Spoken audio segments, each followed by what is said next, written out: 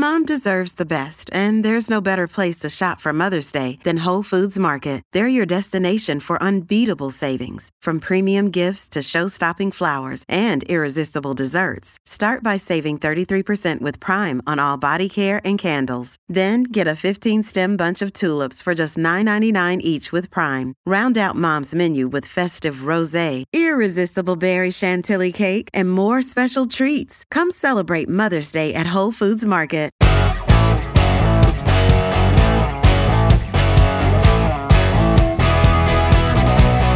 Coming up on today's show, the federal fiscal update yesterday. We'll get a walkthrough with Trevor Tombe. Diesel inventories remain really low in the United States, and that's keeping the price stubbornly high. And Alberta's agri-food industry is huge and has the potential to get even bigger and meet a number of the challenges we keep talking about. We got a fiscal update yesterday, a fall economic statement. It was billed as not a budget, just an update. And I guess the headline for a lot of us, certainly for me, was the fact that we're talking about a budgetary surplus for the first time. And now it's down the road a ways. We're not talking about this year. It's on the horizon. But this is the first time since the Liberals were elected back in 2015 that they've actually talked about introducing a budget that's not only balanced, but in the black. So kind of interesting. How did we get there? What's going on? To help us understand where we are economically and where we might be going, we're going to chat with Trevor Tombe, who is an associate professor in the Department of Economics at the University of Calgary. Trevor, thank you for joining us. I appreciate your time. Great to be here. Thanks for having me on. Yeah, so let's do the broad strokes here. I think that headline leapt out at a lot of people and was reported a lot in the media yesterday. For the first time in a long time, the forecast of a potential balanced budget down the road.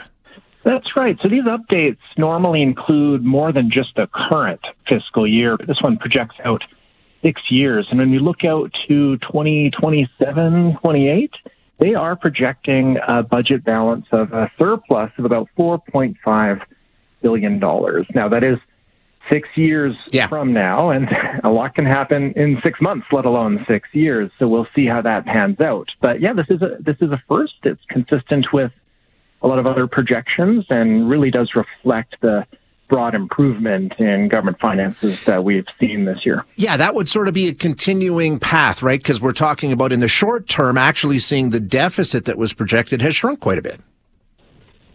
That's right. When the budget came out earlier this year, they were anticipating the deficit would be just shy of $53 billion, fairly large, but that has shrunk quite a bit in this update to about $36 billion. And so a lot of that is because of improvements in the overall economy, but interestingly, high oil prices and inflation generally is actually a net positive for the government's budget, adding about $30 billion to their balance overall. Yeah, so let's take a look at the two sides of the ledger there. And like you say, the inflation causes a lot of problems to a lot of people, but for a government, it typically means increased tax revenue, right? It does. So think about the GST. This is a simple thing to visualize. It's 5% on the value of the goods and services that we buy. So when prices go up, your GST payments go up too, and that's adding maybe $2 billion to the federal government this year. And oil prices being so high, that has meant that corporate profits for oil and gas firms, other mining firms and petroleum products, their profits are up significantly.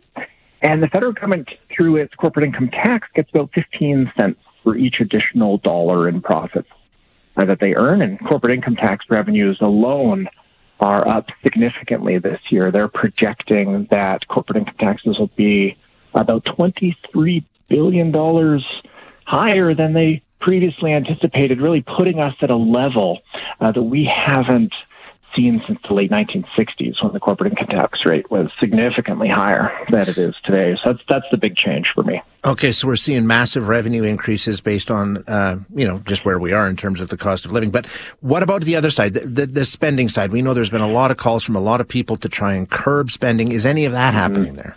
Well, they have increased spending in a couple targeted areas. So first, I'll note that there's sometimes unavoidable developments that occur that lead government spending to rise. And I'm thinking of Hurricane Fiona in particular. This has led to disaster spending to increase quite a bit in this budget in support of the provinces that were were hard hit there. But then there are also decisions that were taken to provide some targeted support for lower income individuals who are particularly strained from rising prices. We're going to have the GST credit doubling for 6 months. That's $2.5 billion. There's going to be some support to lower income renters. That's about $1.2 billion. And we also saw that the dental benefit, this program that's stemming from the agreement between the Liberal and NDP, that's now working its way into the financial numbers here.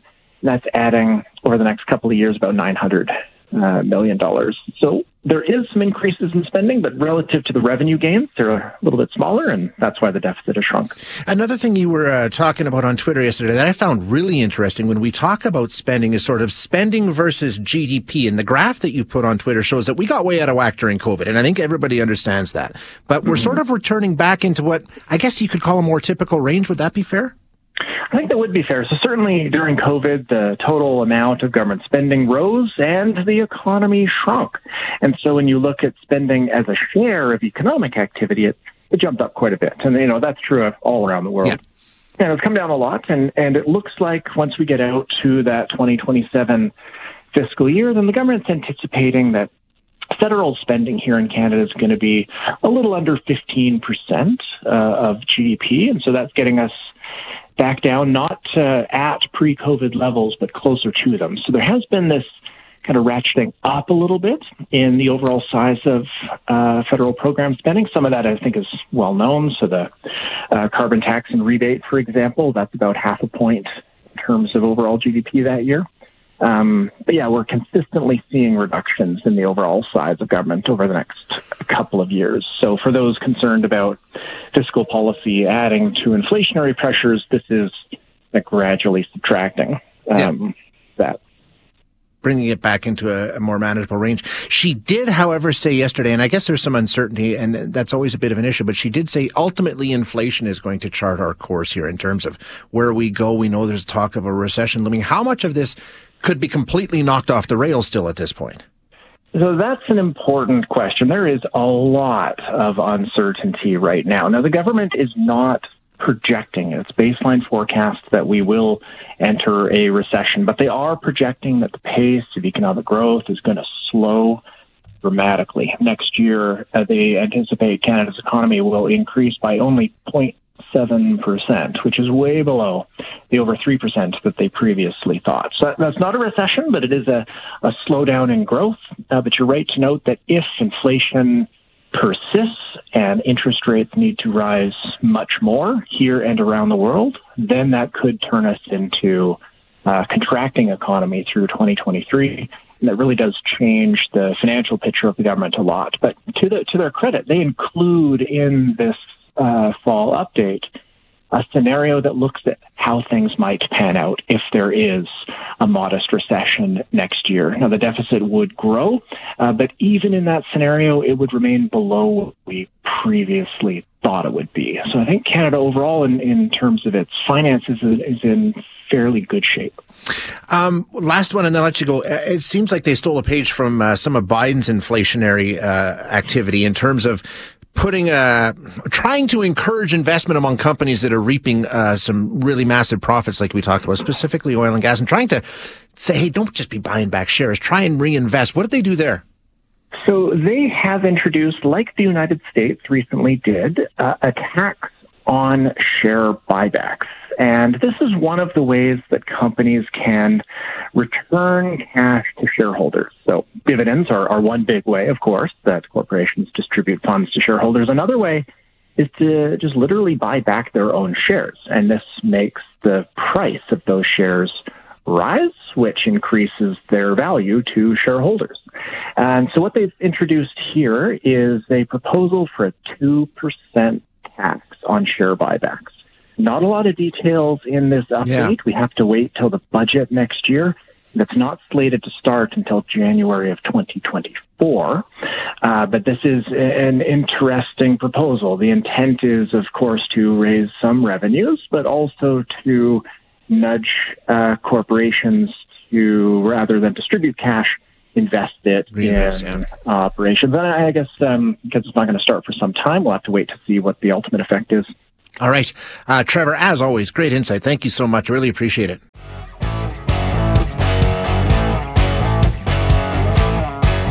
Actually, it's been a long time coming. We've talked so much about gas prices here on the show because, they've got out of control and they're still very high. But even higher and not seeing any relief at all is the price of diesel. Right now, your average Canadian price for a liter of diesel, this is the average, is $2.18 a liter.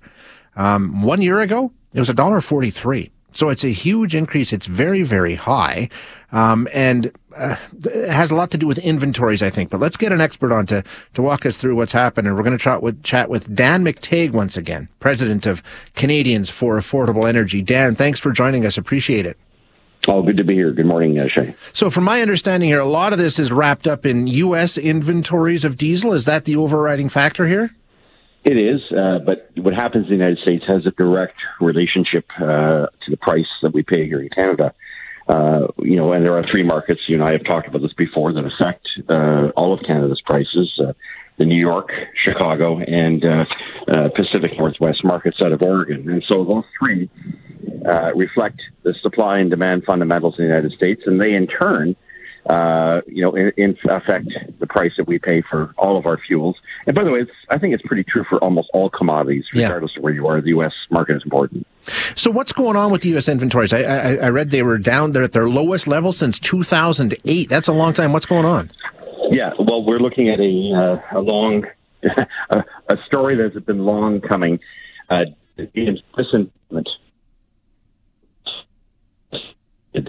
Pipeline. Also, hang on, Dan, you're breaking up a little bit. I'm going to throw you up on hold and see if Sarah can't get that line worked out. We lost Dan for a second there. I want to stick with this though, but Canadian inventory supplies of diesel fairly stable, haven't changed all that much. However, for some reason, when we take a look at the United States, their levels of diesel inventories are the lowest they have been since 2008. Let's see if we got Dan, see if we got that line cleared up. Dan, sorry, you were breaking up for a bit there. Yeah, apologies. Well, that's, I guess I won't be using Fido anymore. Listen, there's a plug. 20% below the past 5-year average. And the problem is very acute on the U.S. East and Canadian East coasts. Okay. That's where we use a lot of other fuels, not just diesel, but home heating fuel. Furnace oil is still used, very common in places like that, in and around Boston. And so, we've got diesel used for jet fuel, diesel used for stove oil, furnace oil, and even urea used for fertilizer. You can see where this is a fuel that gets no respect, and unfortunately is a very short supply.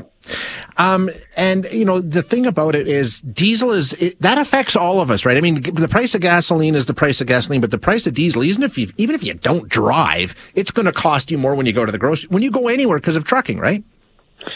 Because of trucking, because it's rail. It's used for farmers to pull it out of the fields. It's part of the processing, as I mentioned, urea for even things like, for instance, fertilizer. But here's the thing. The U.S., and to a lesser extent Canada, has lost about 20 refineries in the past 3 or 4 years. So what? Think about that. They're not coming back. These are refineries that have closed down, are about to close down. And the reasons for that are various. Obviously, COVID didn't help. But there's no money in it. You say, well, they're making record profits, but they're being told do not reinvest in refineries. And by the way, who's going to reinvest in refinery when you're being told by governments in the United States and in Canada that in 10 years there'll be no more internal combustion engines? By the way, good luck with that. Mm-hmm. But aside, no one is going to take the risk of committing billions of dollars to upgrade some of these refineries or reopen them when you know full well the governments are determined to kill them. No, yeah, and we've heard that criticism before. It makes perfect sense. I mean, if you're running the business, you got to be aware of what's on the horizon. Where does, it's a global commodity, as you said. Where does the whole situation overseas fit into this in terms of Russia, Ukraine? We know that's a big energy factor. Yeah, it does. They're using diesel as an alternative to natural gas they know they can no longer get. But, Shay, here's the big kicker. And by the way, diesel goes up 10 cents a liter wholesale. I tweeted that this morning. I think I got 2 people that took interest in all of Manitoba, Saskatchewan, Alberta, and BC. But that was about an hour ago. Here's the thing. weather is going to start to get really cold. It's already started where you are, but in places where I am, I'm looking out the window here today, enjoying 22, 23-degree weather. That's unusual for the beginning of November. When temperatures begin to drop and the people out here turn up their thermostats, more than just what happens in Europe, you're going to see a significant run on diesel, such that we're going to see, I would say, from the U.S. Midwest all the way back to the Atlantic coast, and from probably Quebec into the Maritimes, rationing, because the prices, if you think there's something now, you mentioned $2.18, it's about $2.22 here in Ontario. It's about $2.45, $2.60 in the Maritimes. That's going to $3 a liter. It's going to cripple a lot of people, and more importantly, it's going to lead to significant, serious shortages and drive up the cost of propane, drive up the cost of natural gas, which are alternatives. $3 is what you're looking at in Eastern Canada. Yeah, this winter. Is there any relief in sight? Like you say, if you're talking about refineries coming offline, is there any way that this gets better, Dan? The crude to rack spreads for diesel right now is about $1 a liter. It means that oil will start to go up in price, which in turn will push prices. No, I don't see this getting better. Until the war on refineries and on fossil fuels ends, and it's not going to, at least in Canada, from what we're hearing from our Prime Minister and his partner in crime, the NDP, they want to go full bore on more climate policies, which are going to have the effect of driving up prices. We also have, of course, as you know, the Clean Fuel Standard coming on July 2023. Before that, an increase in the carbon taxes. These guys are not letting off their foot on the accelerator, and that means that we're headed for a collision, an inflationary one, in which affordability is undermined, in which a lot of people are going to have to choose between, and you've heard it before, it's trite, but it's true, between heating and eating. Well, yeah, and we've definitely seen massive surges at food banks and everything. It's already happening, Dan. Just before I let you get out of here, what about the price of gas? It's come down. We've seen some relief there. What are you anticipating for the next, little while when it comes to heading to the gas station? Diesel will be up about 30 to 40 cents a liter, guys. We get it much colder, and I think half of that will be gasoline. The refineries make both. They'll try to emphasize diesel, but it'll bring gasoline for the ride. So the $1.63 you're seeing in Calgary, the $1.59 you're seeing in Edmonton, add another 20 to 30 cents as we head towards this very cold weather period. So we could see prices move much closer to $1.80, even with or without the provincial government's help on gas taxes. All right. Not a lot of good news today. I don't think I was expecting it. Never is. I wish I was doing something else. Okay. Thanks, Dan. I appreciate your time.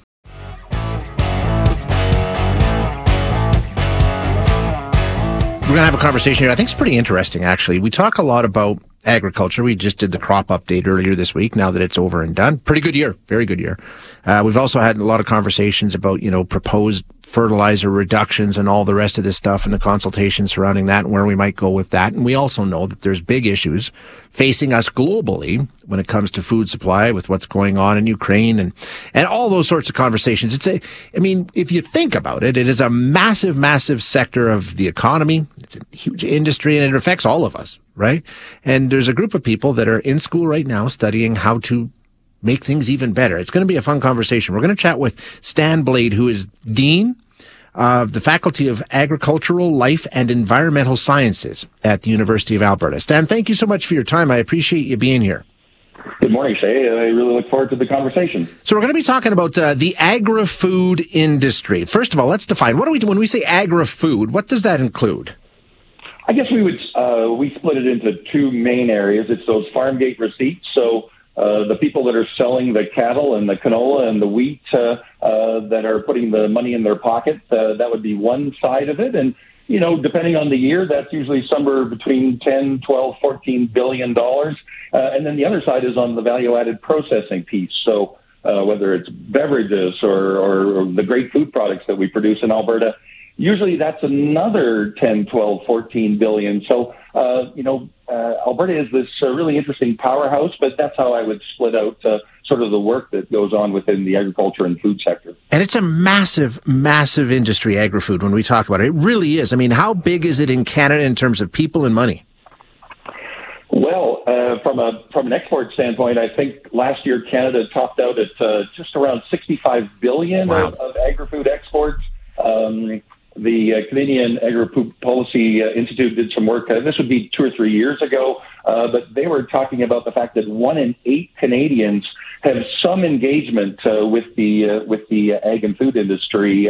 So, yeah, it's the one that maybe that was one of the reasons why I like to get involved in these kinds of conversations, because a lot of your listeners, I know a lot of them out in rural areas, but a lot of people that are maybe 1, 2, 3 generations removed from the farm. And, I think we celebrate our legacy activities in food and agriculture, but people have to understand that this is really a 21st century industry, and Alberta has a great opportunity to take advantage of that. Yeah, exactly. So let's talk about that. I mean, you say that you're focused on getting students to be tuned into what the challenges and the opportunities are that are facing agri-food, and of course, those two go hand in hand. So these are the people that you're guiding and will be guiding us through this such an important sector in the future. So, when we take a look at what are the challenges that you tell them about that you need to overcome, that's what we're here to do, is overcome challenges. What are the challenges you see? Well, and, this is writ large. I appreciate the way that you asked the question with respect to our own students. And let me say quickly, as the dean, they are extraordinary. But it's not just students that are facing this, right? I mean, it's all of us as citizens. And I guess I'm making the case, particularly in Alberta. But, to answer your question, what are we looking for? People are looking for, of course, food security. We've seen the issues, and I know that you've talked about this on your program, Shay, with food prices and where they're going these days, that we're going to be able to do this in a sustainable manner. And, Alberta producers have just been extraordinary. When you talk to people that have been on the land for 4, 5, 6 generations, these are the people that knew about sustainability before sustainability was a thing. And then, of course, just thinking about where Alberta fits into the broader economic scheme of things when it comes to the rest of the world. We export sometimes 10, 12, again, somewhere in that range, 10, 12 billion dollars of products to the rest of the world. I think they buy our products. I know they buy them because of the quality, because of the value that they see in Alberta's agricultural production. And I guess that's the beauty when I do talk to our students, is really to show that there's this complex system, that they are having an opportunity to move into something that is going to affect every piece of what the society works on these days, not only the economic value, but the sustainability piece, of course, even the equity of having people having access to food, because we know that we have challenges with that, even here in the province of Alberta. Yeah. So it really it captures the attention of students. And I would just say one last thing: most of our students now that come to us in the agriculture and food programs are from urban environments. So we have to work even harder to give them experiences, to put them out on internships and with producers and with people in other parts of the industry to bring these great students along. We talk about challenges, and the other side of that, of course, as you know, is the opportunity that it presents, right? And we know that there's those opportunities are sort of what you're talking about. How do you see Alberta being uniquely positioned to capitalize on the challenges and turn them into opportunity? Well, I think first of all we have to have some sort of a vision about what that potential is. Yeah. I think a lot of people have. We know we have all these great assets. We have amazing people. We have remarkable infrastructure. We have a whole array of facilities that do research and innovation. But I think what Alberta has been missing is that coordinated approach. We have the good fortune of collaborating with people from across the world within our faculty. And when I see what's going on in the Netherlands, in Israel, even in a place like Australia, government, academia and research institutions, so that's faculties like ours, but of course there are great ag colleges in the province of Alberta as well, the private sector, producers. If we actually would set a vision, and I've talked about doubling our exports, our agri-food exports to $25 billion by 2030, so in 8 years, and then start working backwards, start to align the investments that the government of Alberta is making in post-secondaries, in research, all of the other things that are going on, with Invest Alberta, our economic development groups. Right now, it seems like we have all the ingredients, we don't quite have the recipe to actually pull all that together. Good things are happening, but it's almost in spite of rather than because of a very thoughtful approach. What's the barrier, do you think? What's sort of preventing everything from coming together? Interesting.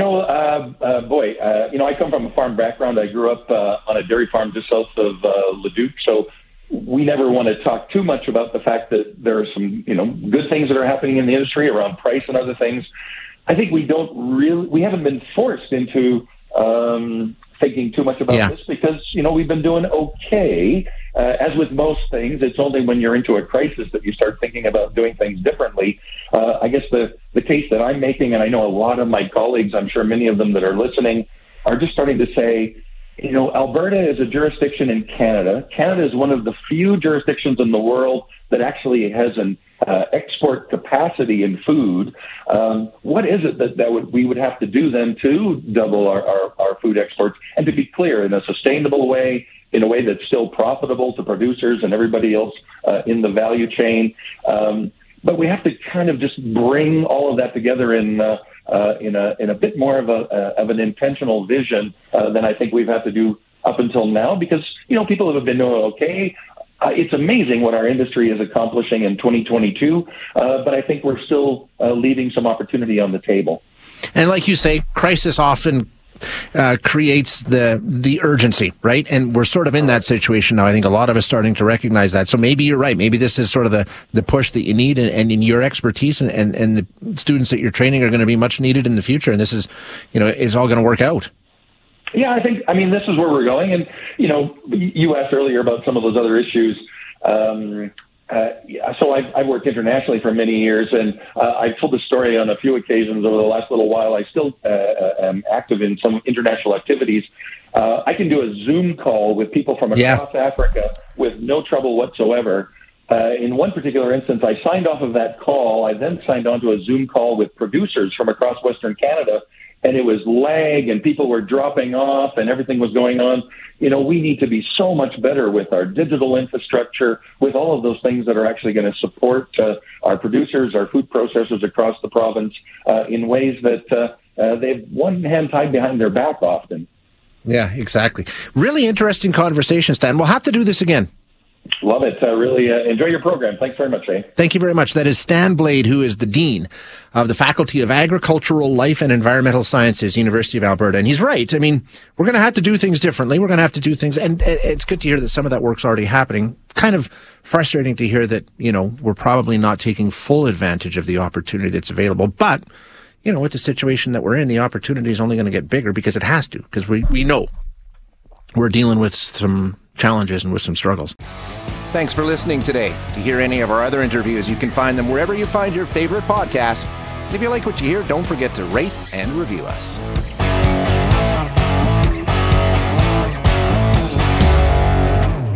Hi, it's Shauna, and I might be a bad parent because my kids think French fries are vegetables. Hey, it's Ryan, and I might be a bad parent because I went out for wings when my wife was in the hospital after giving birth. Johnny here. I might be a bad parent because in my house, the tooth fairy gives pocket change. But we're not alone. Len emailed us and said his 6-year-old daughter's Tarzan moment going from love seat to lazy boy by curtains made him more proud than any dance recital. And Andy left his 2-year-old at the rink. All right, guys, I'm sure we're not alone. Like Andy's kid.